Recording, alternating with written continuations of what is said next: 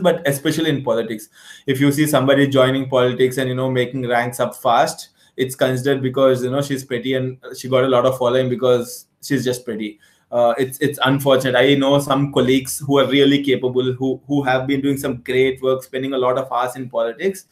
But I see all of their credit is only given for their glamour rather than for their work. It's very tough for men in politics or general public in politics to go beyond the glamour of women and see her hard work in politics. So these are some concerns that every party should address.